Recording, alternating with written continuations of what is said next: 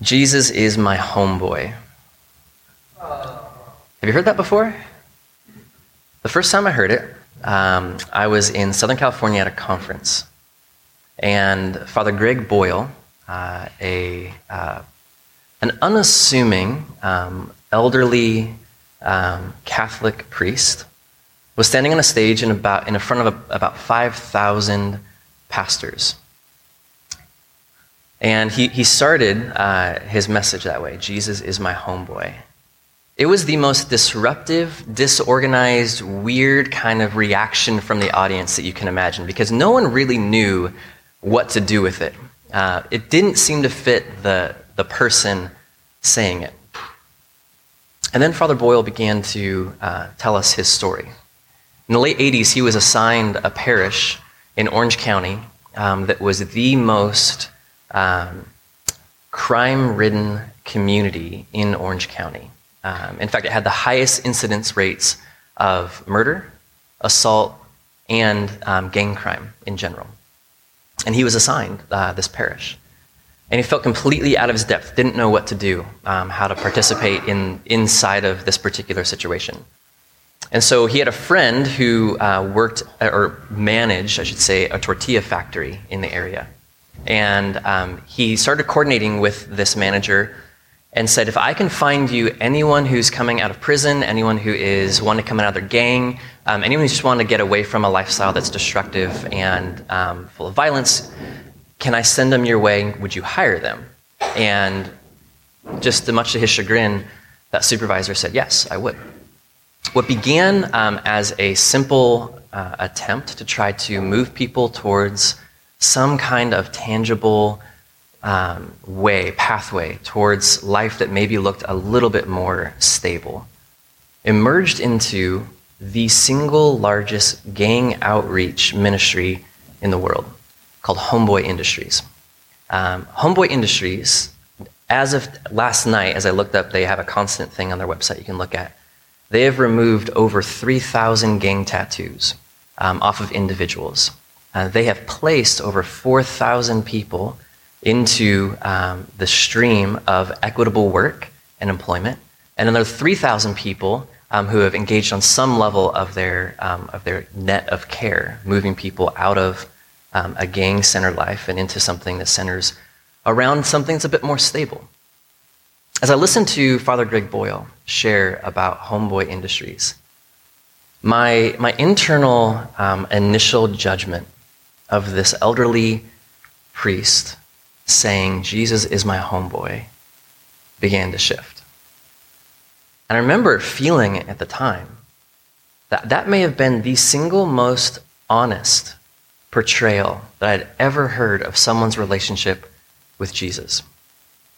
Here he is, saturated in a culture where the language of the gang is pervasive, and a person who has willfully engaged that particular culture, and a person who's willing to step into it and not just let it beat him up or exist or just try to make it all work, but has actually chosen to interact in the kind of way that looks a little bit more like Jesus coming to earth in light of that subset of culture.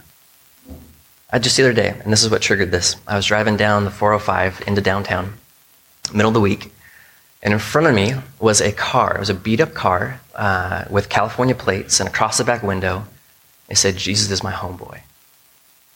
And initially, my first thought was, that's really cheesy. I mean, I don't love bumper stickers that are very Christian. That's not my thing in life. If it's your thing, cool. It's not my thing. In fact, my first feeling in that was like, I don't know what to do with it, and I put it in a category of just like that box of things I don't know what to do with. And my first feeling of seeing Jesus, my homeboy, was instant. It was just like this, like, oh, that's kind of like, it grinds against me kind of the wrong direction. I'm not sure that communicates the kind of Jesus I want to communicate. And then I was reminded almost a second later, just instantaneously afterwards, of Father Greg Boyle and his disposition. And I wondered if this is not an individual who's been affected by the work of Father Greg Boyle at Homeboy Industries. And I began to sit on that and think on that.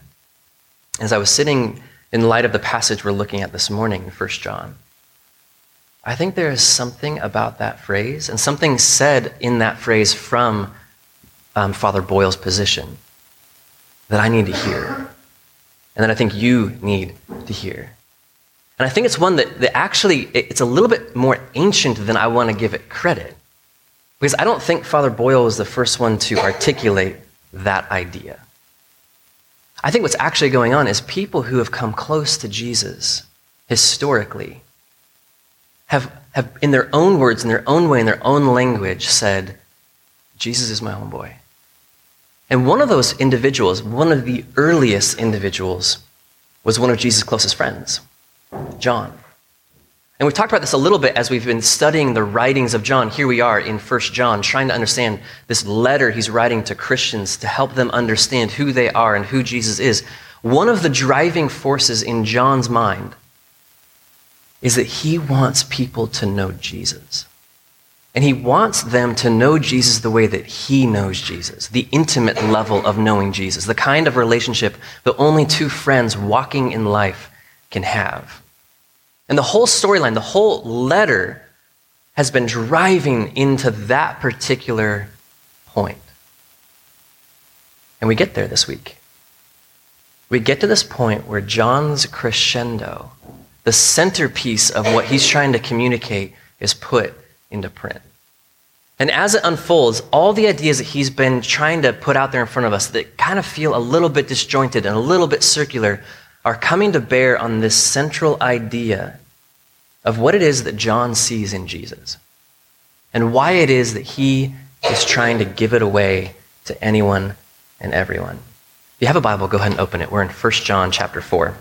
If you don't, we'll provide it for you on the screen. But feel free, flip open your phone if that's easy for you, if that's how you read the scriptures, or if you just want to follow along the screen, that's okay as well. I do encourage, I don't know if this is you, but finding the right way to read scripture is really important. For me, the print on paper is still a fantastic way for me to kind of get away from my device and notifications and get kind of into what's actually happening in the text. So I encourage you, bring a Bible with you on Sunday. I don't care if it's digital or if it's old school analog, it doesn't matter to me. But really encourage you to bring your own text with you so you can be familiar with what we're reading and why we're reading it and where it's found. So 1 John chapter 4, we're going to pick it up in verse 7. And in classic John fashion, all of these sections begin with this kind of intimate relationship with his audience. And he starts with, dear friends.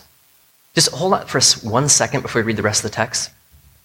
Can I just ask you to receive that for a second? Can I just ask you to hear from John's voice the desire he has for his audience? The intimacy he feels originally towards some people he did know in flesh and bones, yes.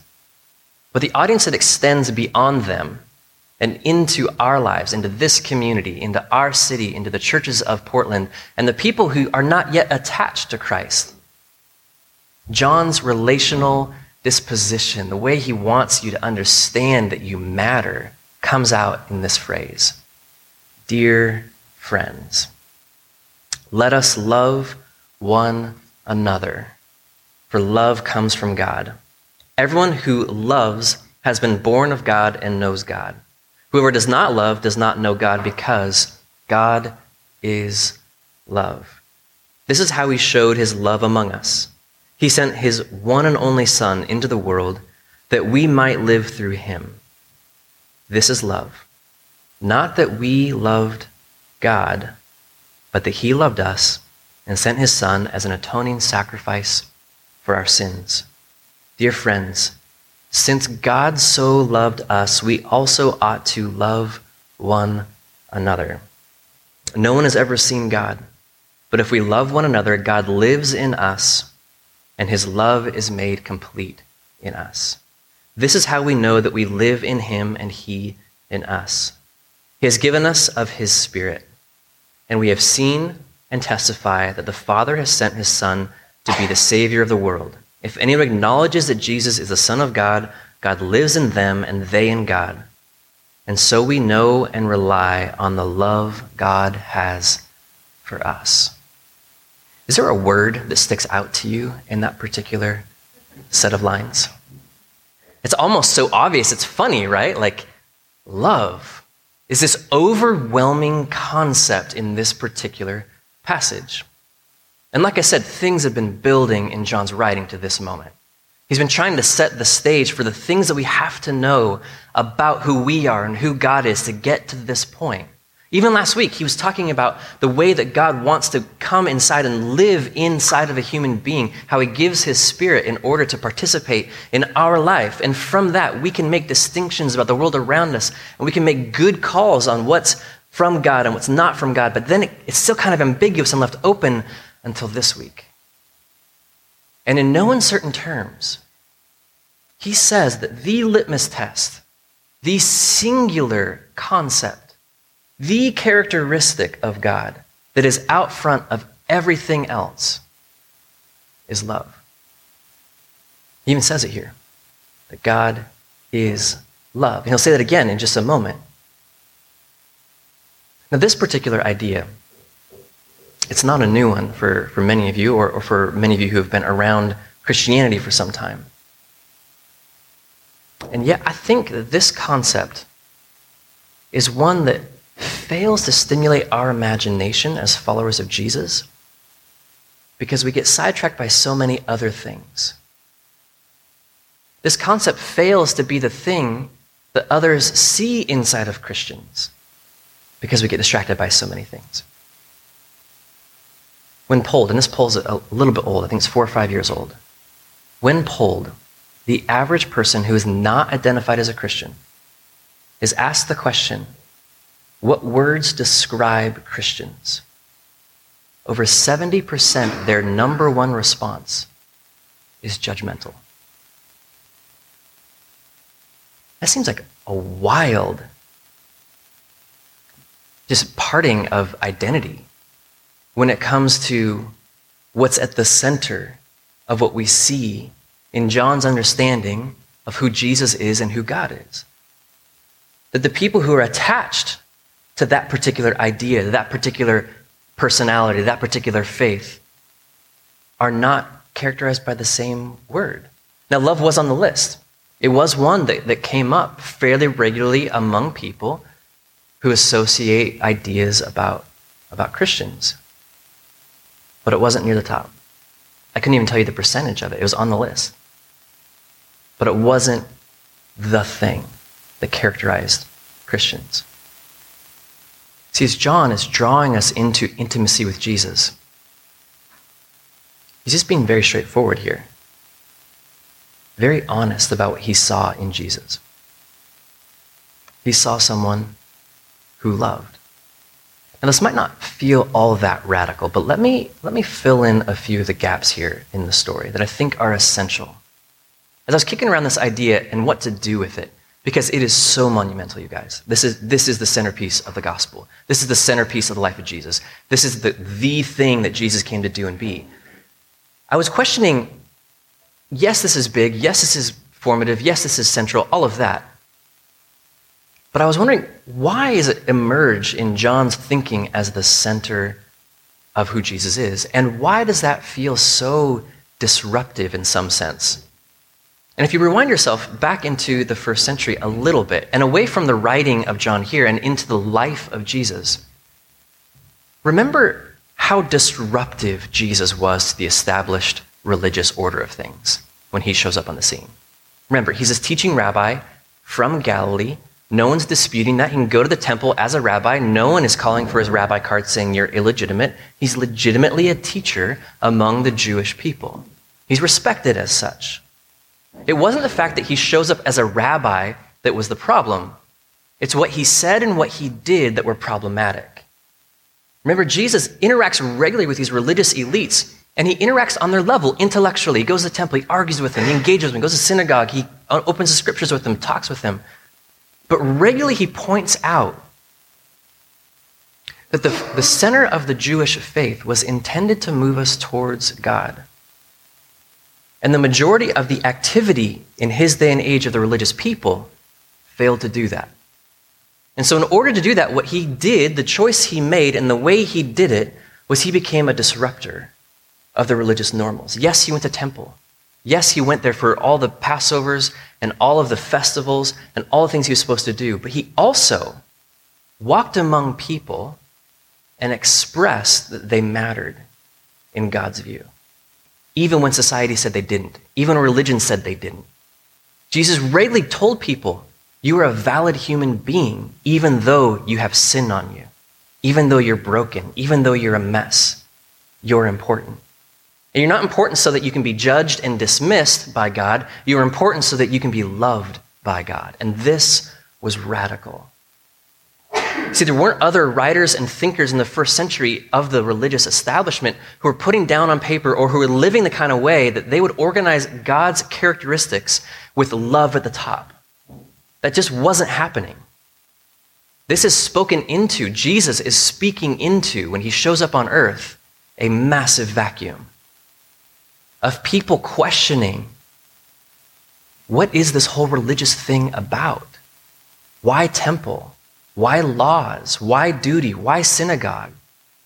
And this is why Jesus had such a magnetic following. Because people on the surface would do all the religious things, but much like you and I, deep down we had a deep dissatisfaction over the way things were emerging. As you read Torah, you can read love in it. You can see that God is full of love. And the question we often see as people come towards Jesus is, why is there a disparity between what's happening at the temple and what we see God all about? And when they see it in flesh and bones, and they see Jesus expressing love to humanity, it clicks. And people say, yes, that's it. That's how it's supposed to be. You're supposed to go to the people at the margins and love them really well. You're supposed to go to the people at the top and love them really well. You're supposed to collect people around you and love them really well. And this is what Jesus did. The pinnacle, the high watermark of Jesus' teachings emerges when he's asked, of all of the law, of everything that describes what God's about, what's the most important? And remember, he says, the Shema, Deuteronomy 6. Love the Lord your God with your heart, your mind, your soul, your strength. And the second is like it, Leviticus 19. Love your neighbor the way you love yourself. Love God and love the people around you. These are radical ideas. These are big ideas. Ideas that are disruptive to religious normals where it says it's okay for you to put on a facade and pretend like you're fine. Put on a facade and show up and do the religious things so that people believe you're okay, when in fact you know inside you're not. And Jesus comes into that moment and says, even you who are trying to put on a religious facade, you are worth loving. And I love you. From that position of Jesus demonstrating that God loves people, John picks up on it and says, if we are loved, then we have no choice but to let love become the single descriptor of who we are. We must be defined by love because God is defined by love. Now, this idea is big, you guys. It's massive. A while ago, a guy who's fairly controversial by the name of Rob Bell coined a phrase. And the phrase he coined and made pretty widely known. Maybe he wasn't the originator. I don't know. Probably overheard it somewhere. Most people do who are famous and come up with a great phrase. He said, love wins. He said, love wins. And I would tweak it just a little bit. I'd say, yes, that's true. Love does win. But in fact, more specifically, love is winning right now. And it's winning because God is love. When Jesus emerges onto the scene, when he shows up in the dust of humanity, love is winning here. The kingdom of God is finding its footing in a broken and messy world and demonstrating that people matter. That love is bigger and more powerful than any other force that humans deal with. All of the pain, all of the abuse, all of the harm, all of the sin, all of it doesn't stack up against the characteristic of God as love. And love is showing up on earth and demonstrating how important people are. That's what's going on in Jesus, and John is captivated by that. This is what drives him to write. This is what drives him to go on and become a pastor. This is what drives him to do all the things he did and ultimately give his whole life to the cause of Christ. Because love showed up and begins winning the day a baby in a manger begins to cry. For John, this is the centerpiece. Love. God is love. God loves people. And people who are loved have an opportunity to express love. But he goes on, and he begins to unpack this a little bit more. Pick up your text again, right in the middle of verse 16. He says again, God is love. Whoever lives in love lives in God and God in them. This is how love is made complete among us so that we will have confidence on the day of judgment. Stop there for 1 second. Don't read the next line. Stop reading. Please stop reading.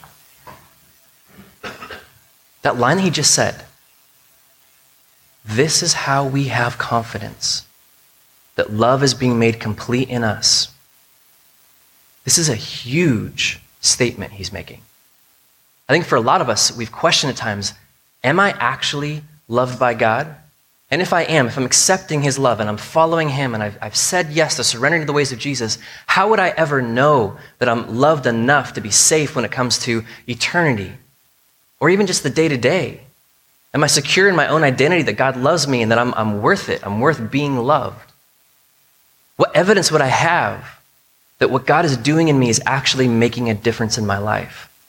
And this is what John says.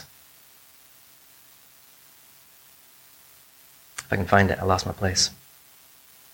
This is how love is made complete among us so that we will have confidence on the day of judgment. In this world, we are like Jesus. There is no fear in love, but perfect love drives out fear because fear has to do with punishment. The one who fears is not made perfect in love. For John, everything hinges on one key. The way we know that love is being made perfect in us, the way it's being made complete in us, the way we're coming back to the wholeness that was lost when we threw up our hands and rebelled against God, is that we are becoming like Jesus.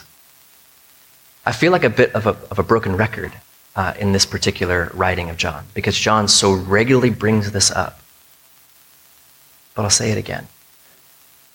The evidence that God is working in us is that our life looks increasingly like the life of Jesus. It isn't cliche. It isn't trite to simply say we've got to become more like Jesus. And what John is saying here is that we have something to do with that. Yeah, this big idea that God is love, and that's the centerpiece of his characteristics, and he has chosen to love humanity. That's all true. Those are big ideas. But the so what of that for us, the action kind of behind that, or the way that it's got to change who we are, is we have to adopt it as a way of life. And there's no one who did that better than Jesus. If we are unfamiliar with the way of Jesus, with the teaching of Jesus, with the hope of Jesus, and we hope to be people following God, then we will fall tragically short repeatedly. We must be people who are committed to taking in as much of the life of Jesus as humanly possible, reading the Gospels repeatedly through the course of our life, letting the life of Jesus do its work on us to change the way we think and the way we view ourselves and the actions that we have. This is the evidence that love is growing in us, that our life actually looks increasingly like the life of Jesus. And if we stop and took a breath for a second and just ask that question, does your life look more like Jesus today than it did a year ago? How would you answer? Does your life look increasingly like the life of Jesus? Are you willfully adopting the way he views the people around you? Are you willfully adopting his ethics? Are you willfully adopting his hope? Are you relating to the people around you with those characteristics in mind as you interact with them? See, John is giving us a gut check here. Yes, it's beautiful and grand and amazing that God is love, but the question is, are we living into that love? Are we adopting it for ourselves? Are we choosing that love not just to be receptors of it, but to be people who live like that love is real and the people around us matter enough that we would love them. Which is where John goes.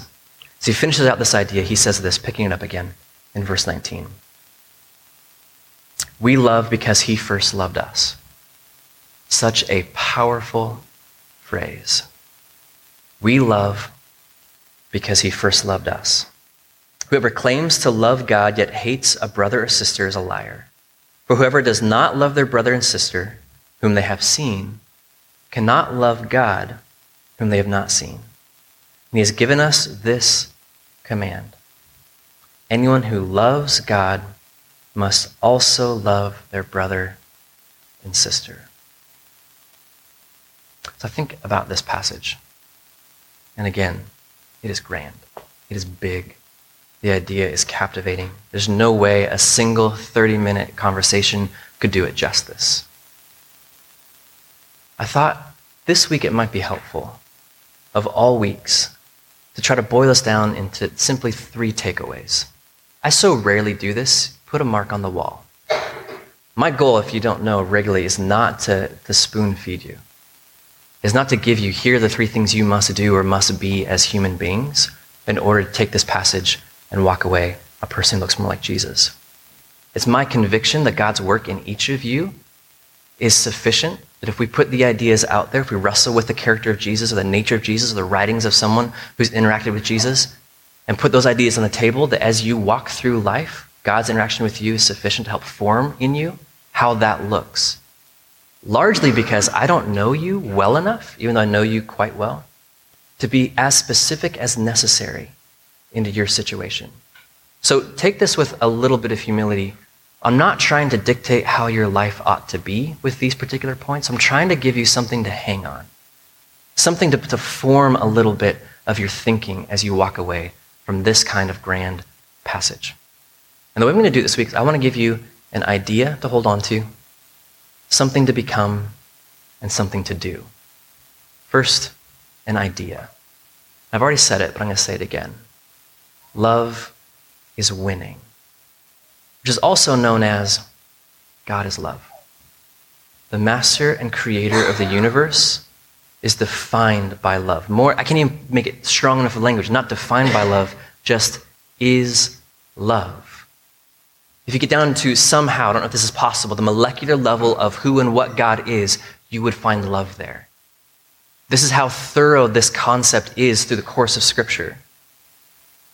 That God, at his heartbeat of what and who he is love. I think that's wild in light of the other possibilities. There are some other good possibilities. Love is hope, or God is hope, or God is joy, or God is peace. Lots of fantastic characteristics of God. But those aren't the ones that were seen in the life of Jesus by John. God is love. Could have gone another direction. God is violence. God is war. God is hatred. God could have chosen any characteristic he wanted, and it would have been right because he's in control. And what he chose to do and be is love. That is wild. God could have chosen to be power, prestige, the master of opportunity, wealth, ambition. God is love. This concept must remain central in us as we move forward in our relationship with God. This is his central definition. An idea. God is love. Now, something to be. John here says that the measuring test here of whether or not that love is growing in us is our relationship with Jesus. And we use that language all the time, relationship with Jesus, and honestly, it's so vague, I'm not 100% sure I know what I mean by it, even when I say it at times. John's much better at it here. That we must become like Jesus. Become is a word of being, a word of identity, that we must willfully choose to shape our identity around Jesus.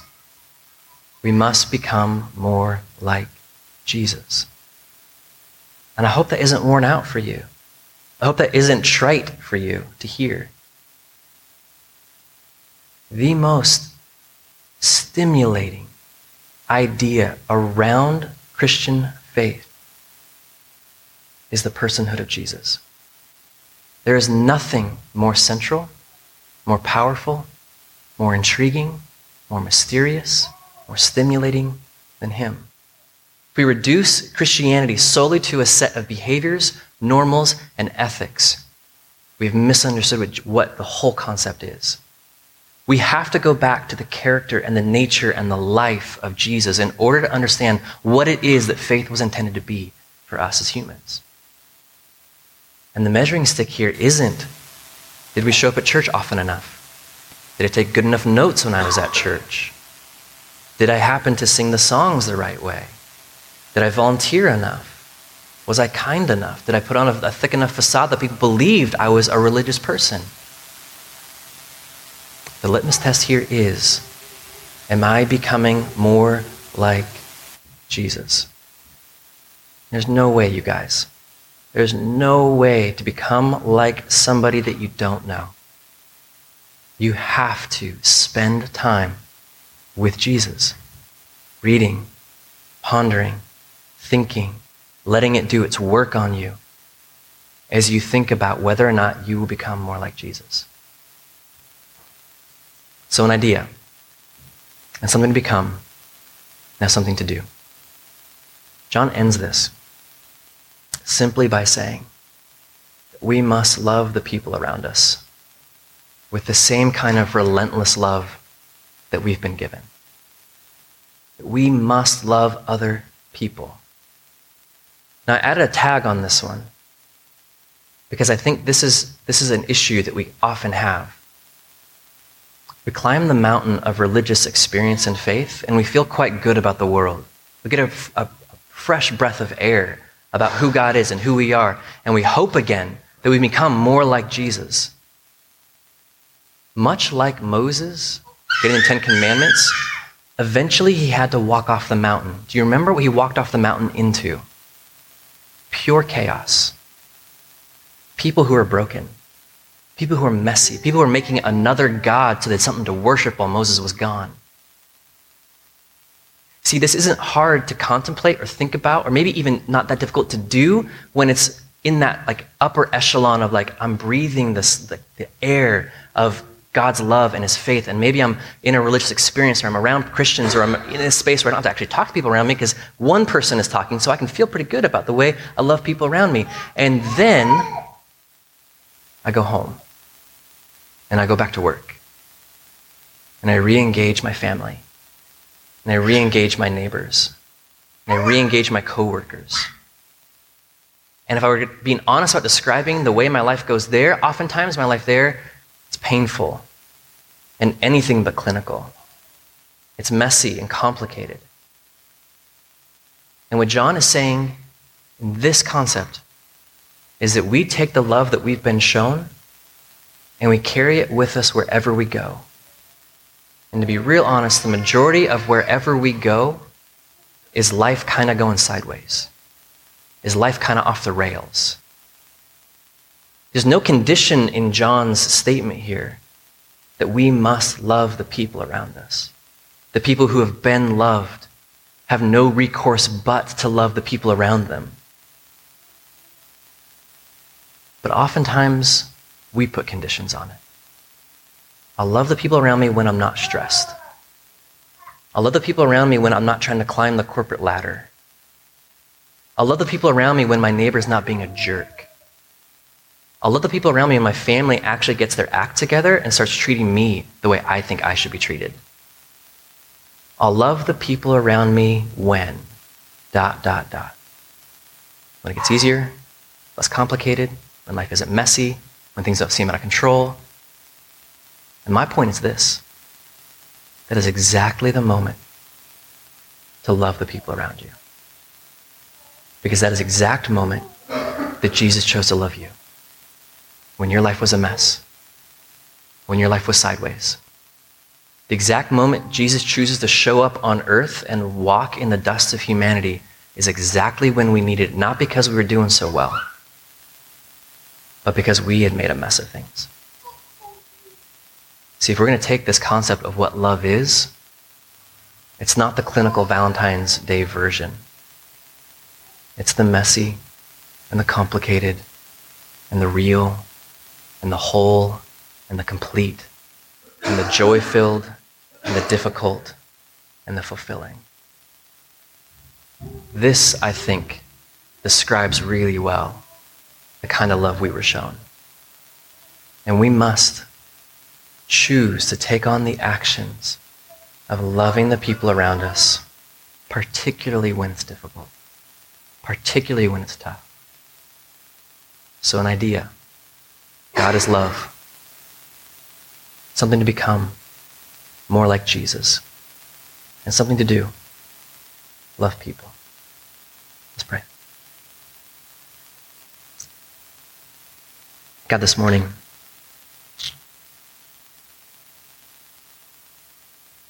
honestly, I feel like my head is spinning personally over this passage and this idea, and I feel like that's been the case all week. God, as you've been working me over to try to understand what you're doing in the big picture, and then specifically, God, in my life and the life of this church and the life of this city, I'm a bit overwhelmed.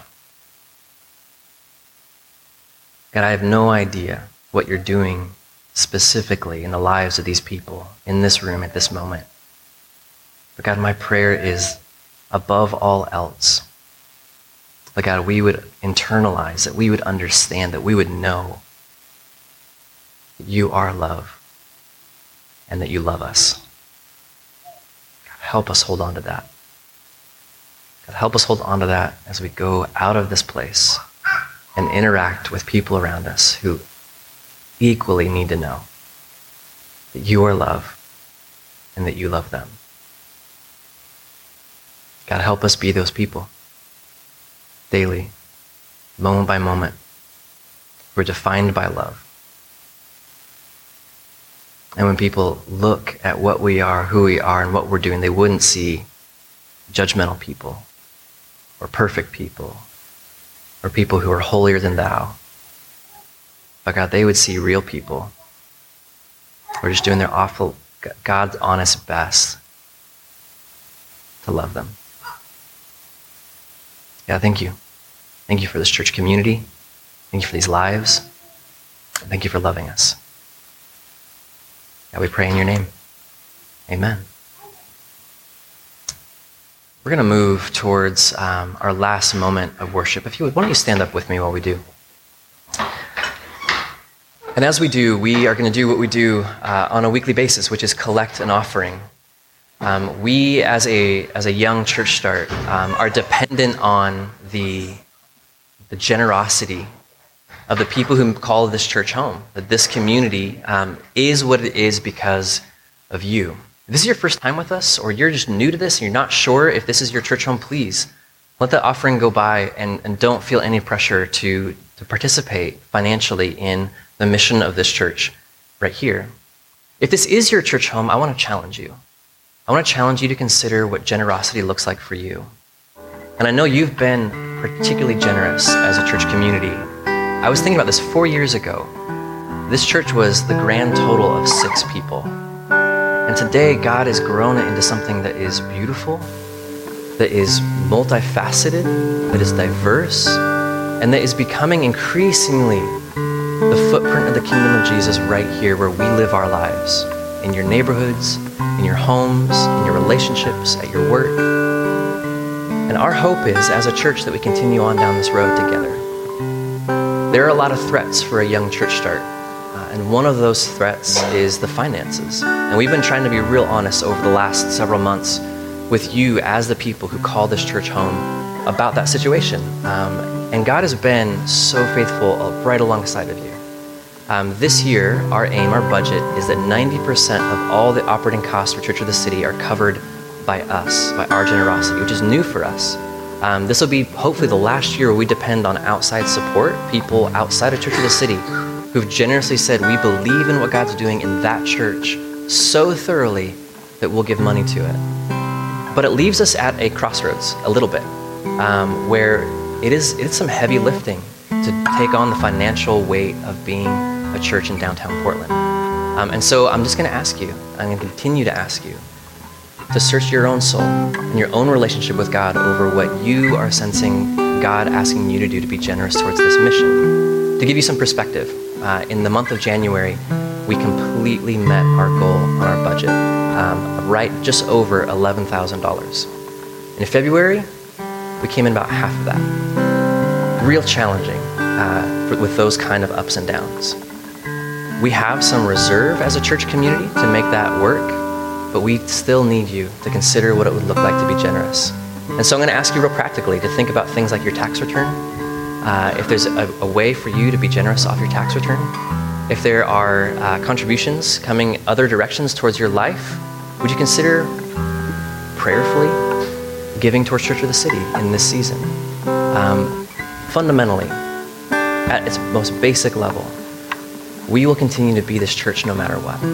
So long as God allows us to breathe air and be a part of the city of Portland, we will be here together, following Jesus.